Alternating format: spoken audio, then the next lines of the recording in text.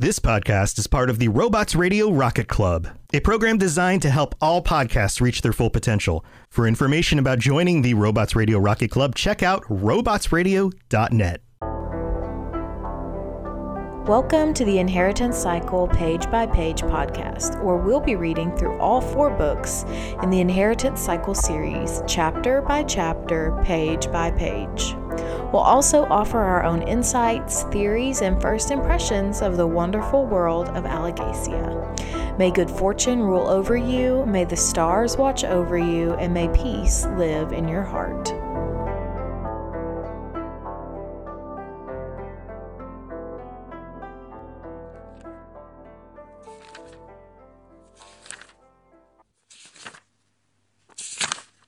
Hello and welcome to the Inheritance Cycle Page by Page podcast, where we talk about the Inheritance Cycle or Eragon books page by page, chapter by chapter. I'm one of your hosts, Austin, also known as Teacup. And I'm Shelby, or She-Cup.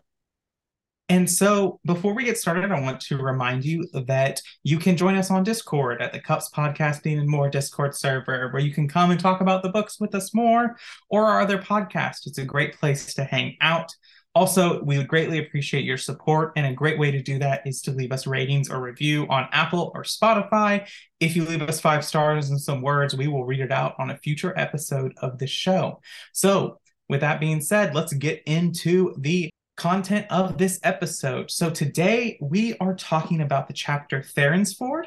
In Therinsford, we basically get Eragon and Brom waking up, and Eragon says goodbye to the farm. And they walk, and as they're walking and finding the Razak's track, Eragon asks Brom about some questions as they're trying to figure that out, and he tells him about some dragon lore. We learn that Saphira is having to stay far away from them during this time so that she's not spotted.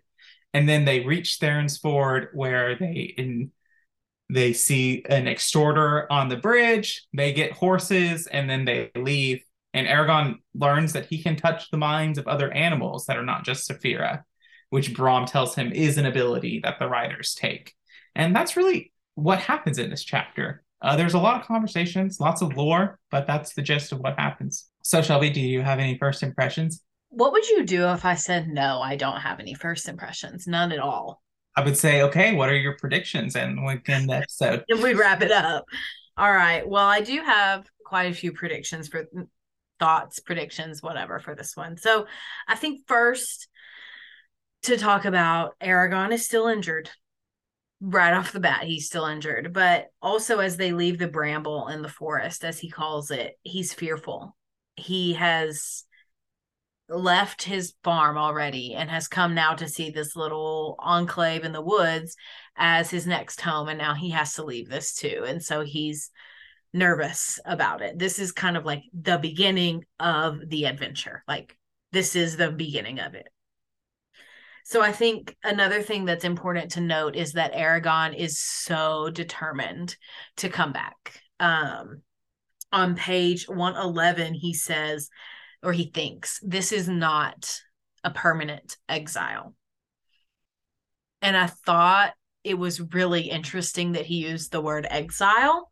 And I think that's something we should discuss. Like, typically in biblical literature, in other literature, in mythology, an exile happens when a group of people is conquering and forcing you out.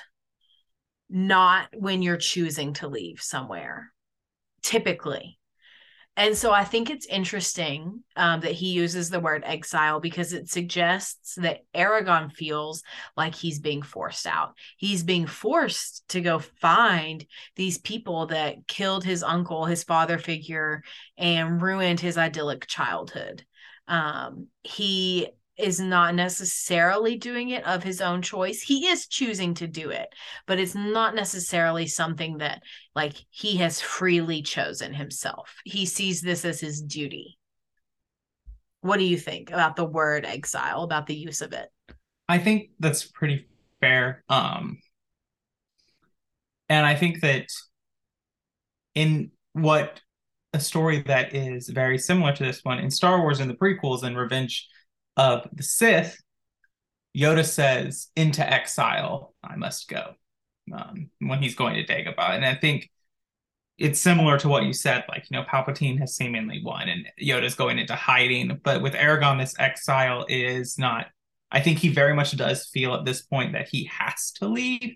He doesn't want to, but he has to because it's better for everyone. Yeah, I would agree with that. So other thoughts I had, we got so much dragon lore and I was so excited about it. We learn about their mating, their eggs, their life cycle, their food, their claws, their scales, their armor, all kinds of stuff. But the thing I think is most interesting and significant is about the eggs. We learn that dragon eggs wait for the perfect moment to hatch and that they can almost control it. And so I think this is really interesting. We've talked about destiny a lot on this show, specifically about Eragon's destiny and what is it. And I think that the question of Saphira is obviously wrapped up in his destiny. Yeah, I definitely do that. One of the reasons that, like, as an adult, I cling to this theory or this series so much is that its relationship with destiny is so intriguing to me, because even in this idea, like, Eragon's question was, is it a mistake that it's here, or am I meant to have it? And that's a question that plays throughout the entire series. And I think that this comes into this lore, like, yes, there's this destiny that Eragon has with Saphira, and he's chosen all that, but, like, it was Saphira's choice, something that she will later on constantly remind him of, that Eragon, I chose you. And I think that interplay between destiny and free will is very interesting throughout the stories, because yes, it is destiny, but Saphira is the one who ultimately makes that choice to make it Eragon's destiny. Right. It's very interesting. I agree. Mm-hmm. And also, she's so sassy throughout this whole chapter. I love it.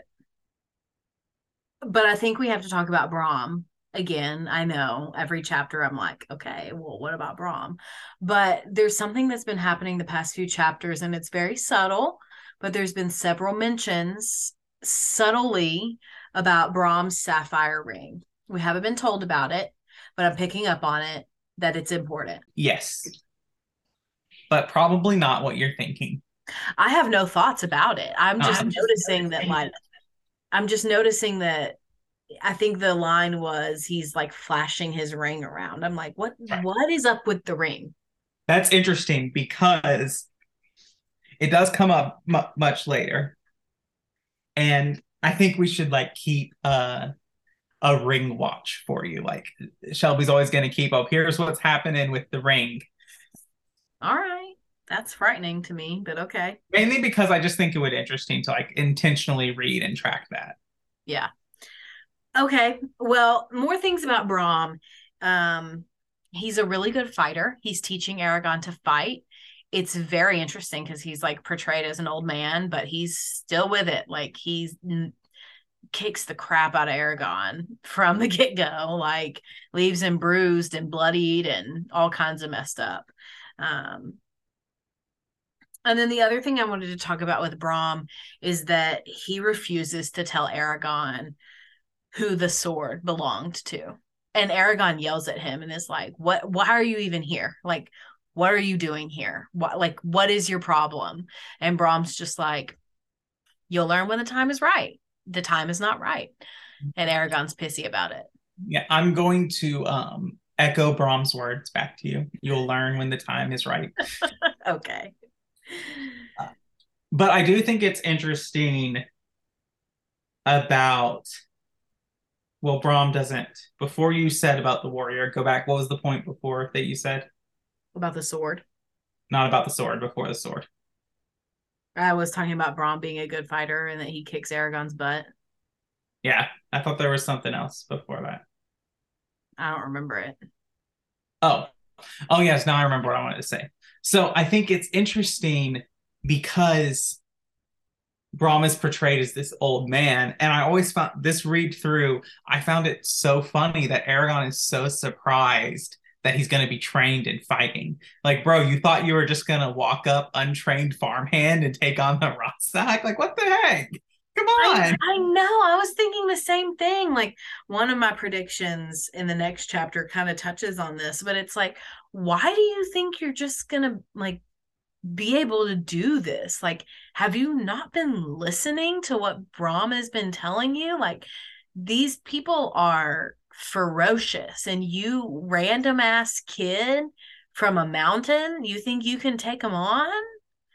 They're not human. Like, you don't. No, they're not teenagers. They're not kids like you are. But another thing that I wanted to touch on is about Brahm and the like thief extortionist at the bridge. Like, he portrays himself as an old man, but he is so much more than just this old storyteller man. Like, he robs this thief guy, which is, I'm not saying is a bad thing, because the extortion guy stole from him, you know. But Eragon is like scandalized almost by Brahm stealing from this man, and Brahm's like, you get what you give, basically. I think very much we're seeing very much like Eragon at the start of this series is very much a lawful good alignment. And Brahm is a chaotic good. He's going to do what's necessary, and there's going to be chaos. But ultimately, he views what he's doing as whatever sense of justice is portrayed there. Do you think Saphira is neutral? Absolutely not. Dragons are agents. To quote Bull, dragons are agents of chaos. Well, you can be chaotic neutral. Yes, you can. But I just thought you were... Wait, can you? Yeah. No, because you can be neutral good, true neutral, neutral evil. You can be chaotic good. Oh, you can't be chaotic neutral. I guess, yeah, you're right. So, anyway. No, because dragons very much have a sense of right and wrong. So that sense of like, very much to be like true neutral is to like believe that there is no right and wrong, which how you can exist in a world, I don't. Anyway, this is off topic. Yes. So another thing I wanted to point out that I find very interesting is that when they talk about the Razak in Therinsford, they're described as fleeing. What are they fleeing? Are they afraid of Eragon? It can't be Eragon. It has to be something else, right? I think. Brahm. Could it be Brahm? I think when they interrogate Garrow, I think they learn that the stone is no longer in the house. And so I think that at that point they infer what has happened with the dragon egg. So I think they are moving quickly because they're moving to inform Galbatorix that the egg has hatched. The egg has hatched. Yeah, that makes more sense. Thank you. And then just the last couple things I wanted to talk about is, you know, when they're getting ready to leave Therinsford, he's talking about this mountain. They're talking about Utgard. They get a lot of rider lore. Before I talk about the riders, I just want to point out it's really interesting the way they talk about the land and how the land is connected to what happened with the riders, and that it's ominous still today, even though this happened, you know, not yesterday. So I think that's significant. And then the last thing I want to talk about is the rider lore that we get. We learn more about their defeat at the hands of Galbatorix. And I feel like at this point, they really reminded me of Grey Wardens from Dragon Age. Grey Wardens and riders are very similar in the fact that Grey Wardens are very much, we have to stop the blight. If we have to do evil to stop the blight, we're going to do evil. Dragon Riders are very much, we are agents of good, and we do not succumb to evil to accomplish our goals. Sure. I think that's the biggest difference between the Grey Wardens and the Dragon Riders. Well, they also don't have a blight in that's true. Legacia, so there's that. But the last thing I want to say before we get your thoughts is that this is like the end. This chapter felt like the end of so many things, of Eragon's childhood, of Eragon's safety, of Eragon's like beginning intro story. Like, I feel like, and this is a little bit of a prediction, the next chapter is going to be action, is going to be the beginning of his journey and not the things that lead up to the journey. Like, this is it. It very much felt to me like when you're leaving your small town and you've left the town already, but you haven't left the county. You haven't left, like, all of the land still looks like your land. It's still familiar places. Like, this is a place you've been before on special occasions. You're still familiar. Once they leave Therinsford, it's like, okay, I don't know anything about this land anymore. Like, everything from here on out is new. It's very much like that scene in Lord of the Rings when Sam stops and he's like, if I take one step further, it's the furthest I've ever been from the Shire. Yes, and I was absolutely going to say the exact same thing. Yeah, I think that this very much is I think this is the end of the opening, like, exposition. And we have finally gotten out of, like, in video game terms, okay, we're out of the tutorial. Like, we've done some combat, we've done some adventuring things, but we're out of the tutorial. We're in the game now. Yes. So that we pretty much talked about all my impressions and talking about your impressions. So we can go on to predictions. I have two. Number one, I think Brom's ring is going to be important. Number two, I think that the owner, Xeroc's original owner, the sword, I think it's the original Eragon. That's interesting. Am I right? It's interesting. Okay. All will be revealed in time. Okay, Brom. All right. Well, thank you for listening to the Inheritance Cycle Page by Page podcast. We'll see you next time.